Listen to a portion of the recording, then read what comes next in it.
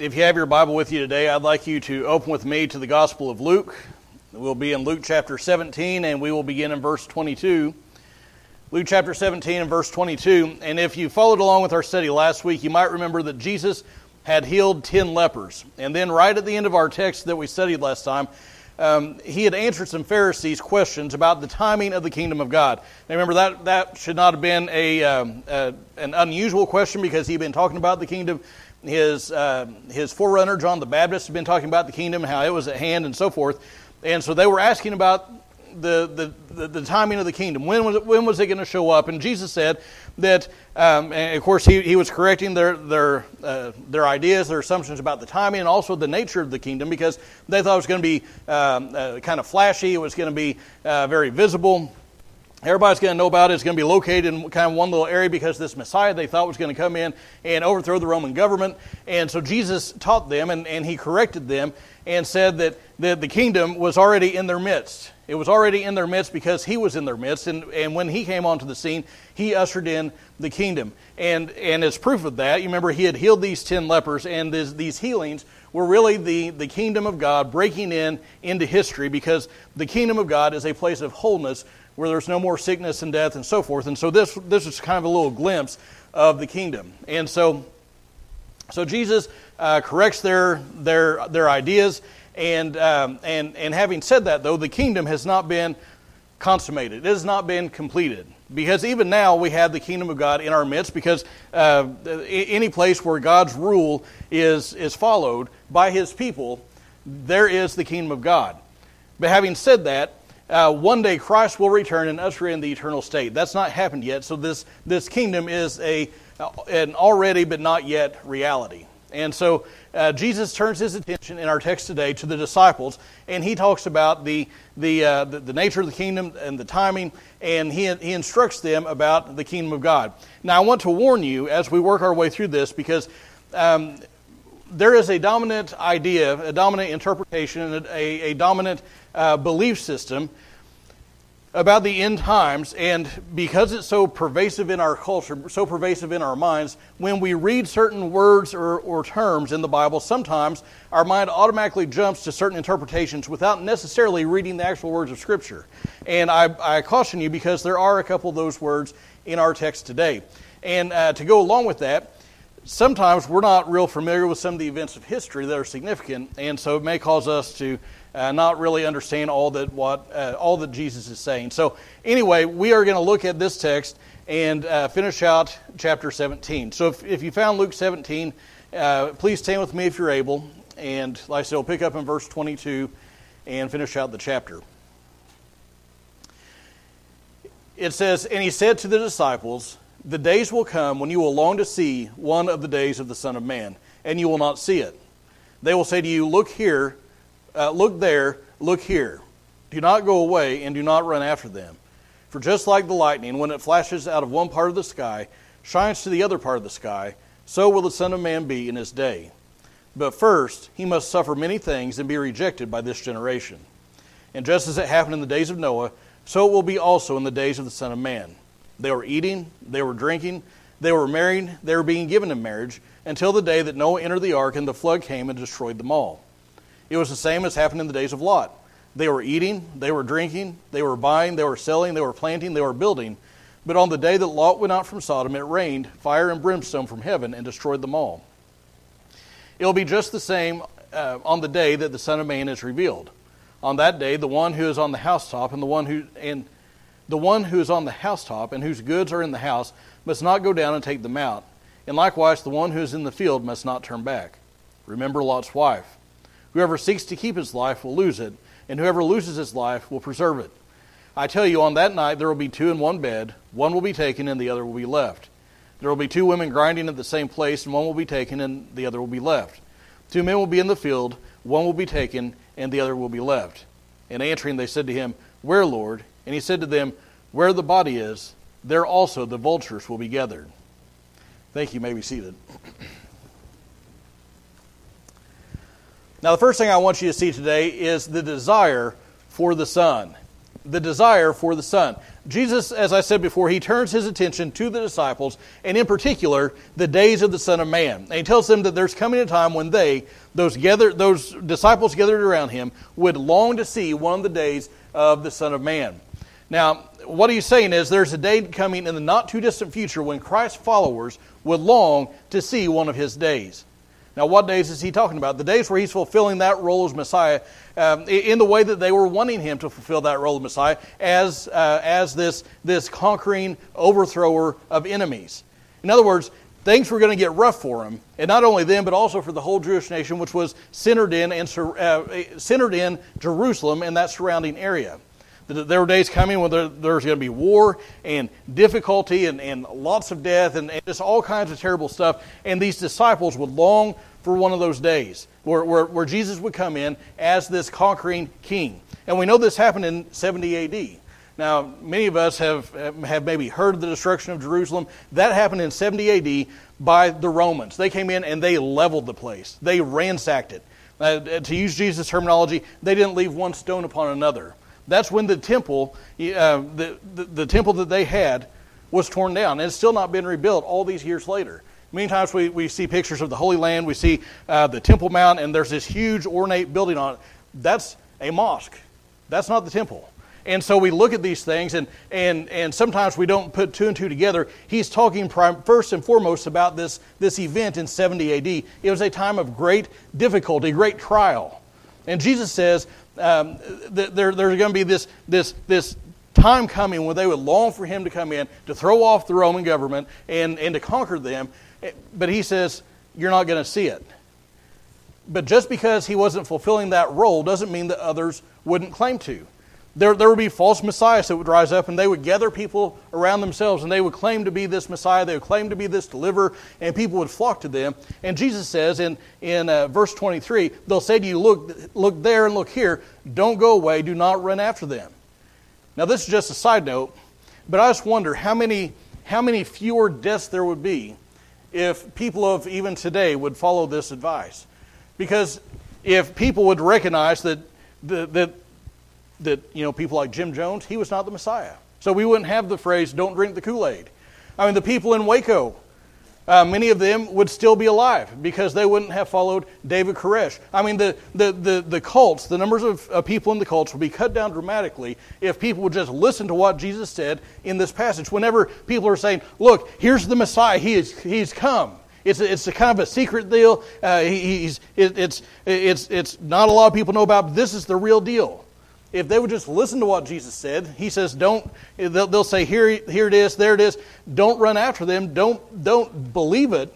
It would cut down on the number of people in the cults and consequently the people that have died because of that. But Jesus says, don't go after these people. And so if Jesus is going to be showing up, how are we to know which one's the real one? How are we to know when it's happened? Look at verse 24. He says, for just like the lightning, when it flashes out of one part of the sky, shines to the other part of the sky, so will the Son of Man be in his day. In other words, when he shows up, it's going to be obvious. It's going to be visible. It's going to be plain. And we've all had those times we've been driving out in a storm.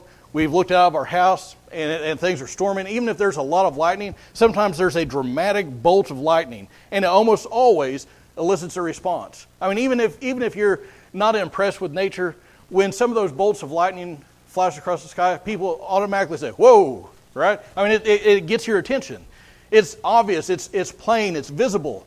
And Jesus says that's the way it's going to be when he returns. It's going to shine with the light, the brightness of 10 billion strikes of lightning. I mean, it is a dramatic event. It's going to be plain and visible. Everybody's going to see it.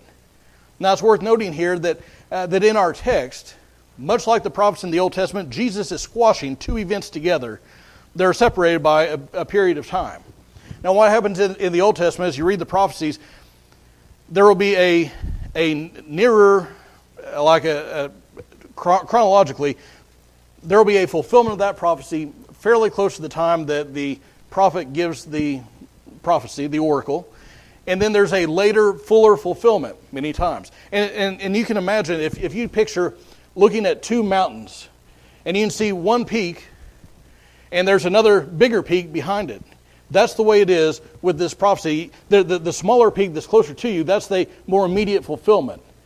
And the bigger, more dramatic fulfillment is the later event. So like the birth of Christ, there are many prophecies about his birth that would be an illustration of this.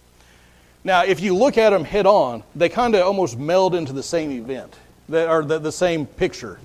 They look like they're all one big mountain. But if you look at them from the side, you'll see there can be a gap. And that's what it is with this prophecy. Jesus is talking about the destruction of Jerusalem, but he's also talking about his return. He's telling it all. It's like looking at it head on. And he's telling it all like one big story, but if you see from the side, there's a gap in time. 70 AD happened. His return has not yet happened in glory. So whenever he talks about this, understand he's talking about this immediate fulfillment in 70 AD with the destruction of Jerusalem and so forth, but he's also has an eye on his return much later on. So, look at verse 25. This destruction of Jerusalem happened primarily because of their sin. He said that these things are going to happen after verse 25. He said, but first, he, the Son of Man, Jesus, must suffer many things and be rejected by this generation. In other words, this destruction is coming as a result of their rejection. That did not happen whenever he had given this prophecy. He's crucified in the 30s AD, and then about a generation later, less than a generation later, Jerusalem is destroyed. Now, what's the connection? Just like in the Old Testament, in the book of Genesis, you remember God said, I'm going to bring you back to your descendants back to this land because the sin of the Amorites is not yet full. He was using the Israelites coming in and taking the promised land as a judgment on the wicked nations. And likewise, this judgment that's going to fall on Jerusalem is going to happen because they rejected their Messiah. So, I want you to see first the desire for the Son. They will long for the Son of Man to show up and overthrow the Roman government. Next, I want you to see the preoccupation of society. The preoccupation of society. Jesus gives us two pictures of what the nation of Israel would be like when this destruction would come upon them, but also it's a picture of what it will be like when he returns. And the first pictures, he said it will be like the days of Noah. Now, if you're like me, my first thought in the days of Noah, of course, you think about Noah, you think about the flood. Why was the flood even necessary? Why did it happen? Well, our thoughts might naturally go to Genesis 6:5. It says, then the Lord saw that the wickedness of man was great on the earth, and that every intent of the thoughts of his heart was only evil continually. And we might look at it and say, well, that's the days of Noah. It's a wicked time. And so therefore, it's going to be a wicked time whenever Christ returns. And no doubt it will get worse and worse. The Bible talks about apostasy and the Antichrist and all these different things that are going to come about. But you'll notice that's not the connection Jesus actually makes. He says in the days of Noah, here's how it's going to be like the days of Noah. He said in the days of Noah they were eating and drinking and marrying and being given in marriage. And the question is, what's wrong with that? What's wrong with eating and drinking? What's wrong with marriage? Of course, the answer to that is nothing. Absolutely nothing is wrong. That's just the normal course of life. And that's the point. That's the problem, because they focused on this world and they didn't give any thought to God. They didn't take care for their souls. They went about their daily lives without thinking about heaven or hell or sin or righteousness. And they just lived for the world. They lived for the moment. And they did so, Jesus said, until the rain came and destroyed them all. Now, 2 Peter tells us that Noah was a preacher of righteousness. It's not that he was just building the ark. He was warning people. He was preaching to them over and over and over again over these many years that he was building the ark, and people did not heed the message. Society was preoccupied with the here and now. And then he references the days of Lot, and he says it's much the same as that. Now, Lot, who was that? Lot was the nephew of Abraham. Abraham's the friend of God. He was the one who had gotten the promises from God that through him the whole world would be blessed, and so on and so forth. And one of his family members, his nephew Lot, was a righteous man, but he lived in Sodom. And the Bible says in his days, the residents of Sodom and Gomorrah were eating and drinking and buying and selling and planting and building. Again, they're involved in daily activities. They were involved in commerce. And again, they were not thinking about God. And they did all this, Jesus said, until God rained down fire and brimstone and destroyed them all. Their society was one that was preoccupied with the here and now. And that's the way it was when God used the Romans to destroy Jerusalem in 70 AD, and that's the way it's going to be when Christ returns. People are not going to be thinking about God. People are not going to be thinking about sin and righteousness and the right way to live. There's not going to be, people are not going to be heeding the message of the gospel. And when He comes in judgment, it's going to be a surprise to them because they've not been thinking about God. So we see the preoccupation of society. Finally, I want you to see the revelation of the Son. The revelation of the Son. Look at verse 30. And it will be just the same on the day that the Son of Man is revealed. Now, here's where we might read something into the text instead of something out of the text. We're supposed to read the Scripture and then draw our conclusions from it. But sometimes we read stuff into the text from outside the Bible. And here's one of those times. Because if you work your way down through there, he starts talking about if somebody's on the rooftop, they shouldn't go down and get their stuff, people being taken and so forth. And we might read this language about being taken and automatically jump to this idea of a rapture event where God takes His people to heaven.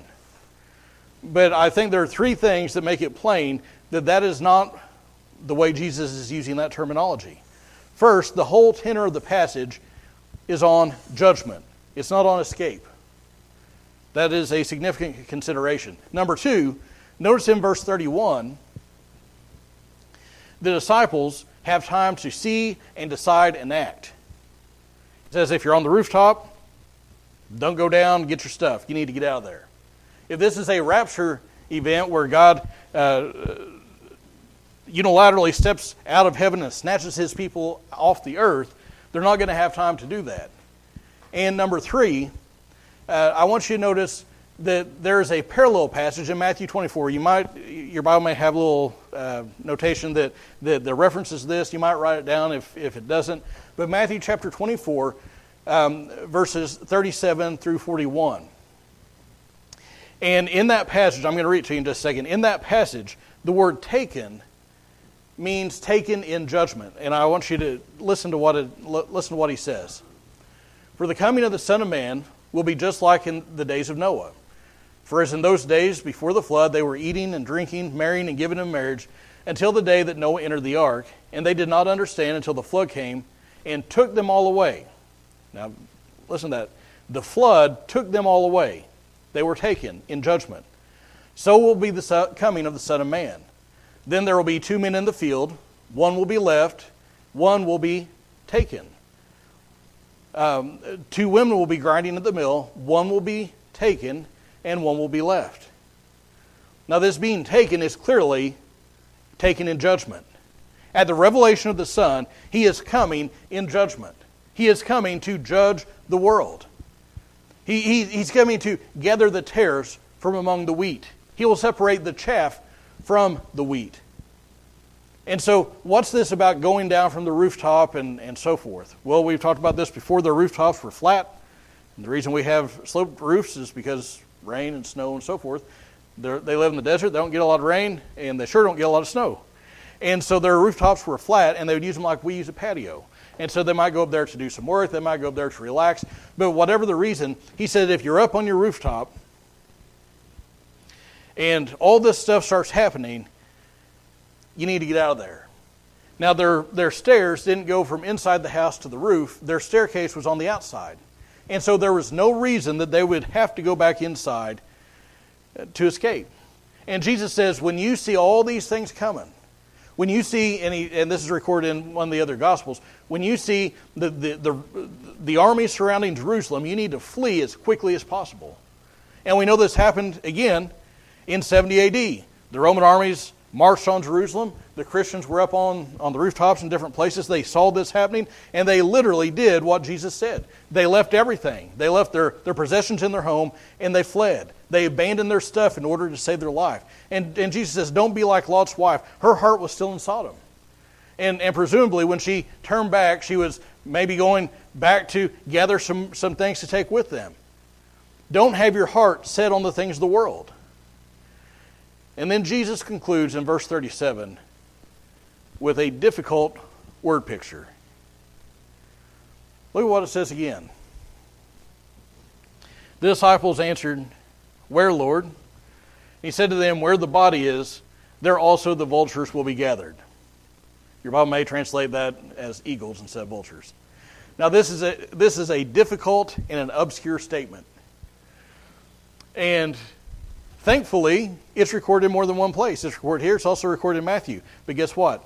It's the exact same thing, no more context. No teaching, no explanation of it. That's just the statement that he gives. So it doesn't really help. As I read through different commentaries, as I was studying, basically everybody had a different take on it. And they all said, I won't say all, most everybody said something to the effect of, this is a difficult passage, but here's what it means. I'll tell you what I think it means. I may be wrong. I'm not going to go to the mat over it with anybody. But here's what I think he's saying. Dead bodies will attract vultures. We may call them buzzards around here.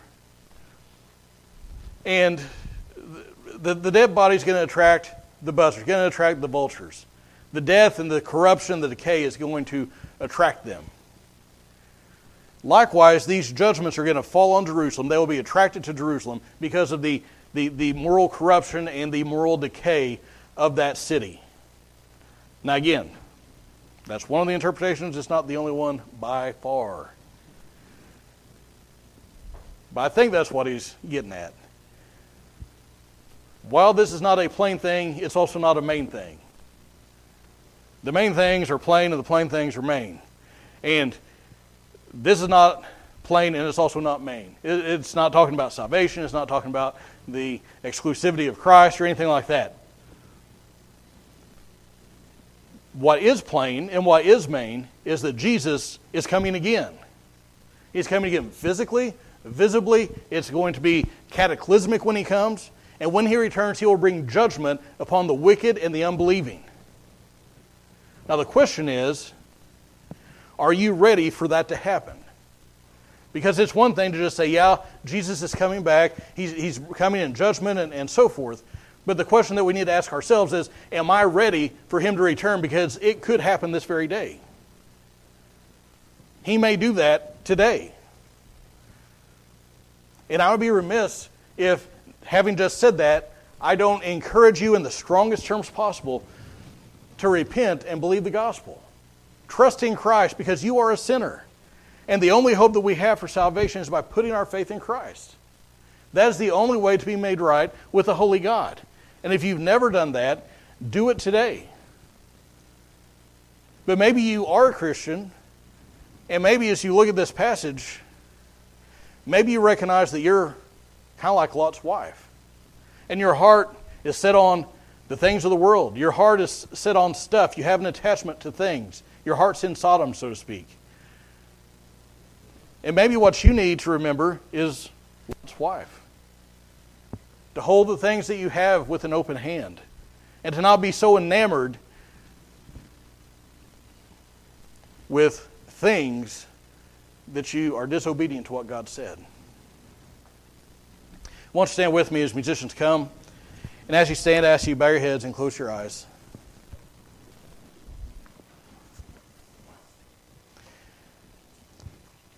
And with nobody looking around,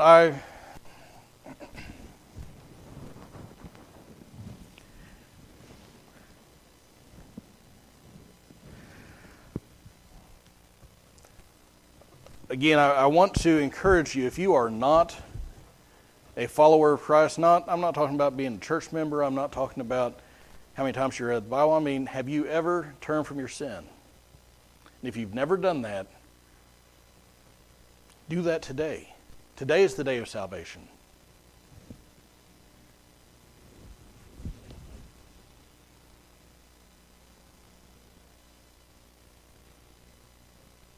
Maybe as you look around, you say, well, I hope the kingdom comes soon because this world is a mess. And we may not know where the world is headed. I can tell you where it's headed. It's headed right where God has ordained. He is in control. And one day Jesus will step out from heaven and he will come to bring judgment on those who are not followers of Christ.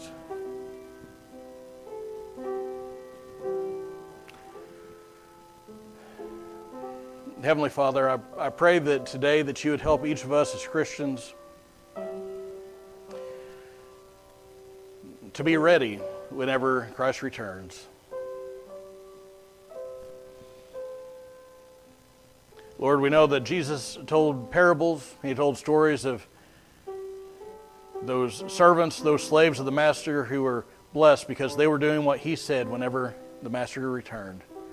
And I pray that you would find us faithful, that you'd find us obedient whenever you return, whenever that is. And maybe some of us here will taste death before that happens. Let us be faithful to you until that day. God, help us to not love the world or the things of the world. And God, I pray that today, if there's somebody who does not know you, they're not ready for Christ to return, I pray that today would be the day that they get right with you. We ask these things in Jesus' name. Amen.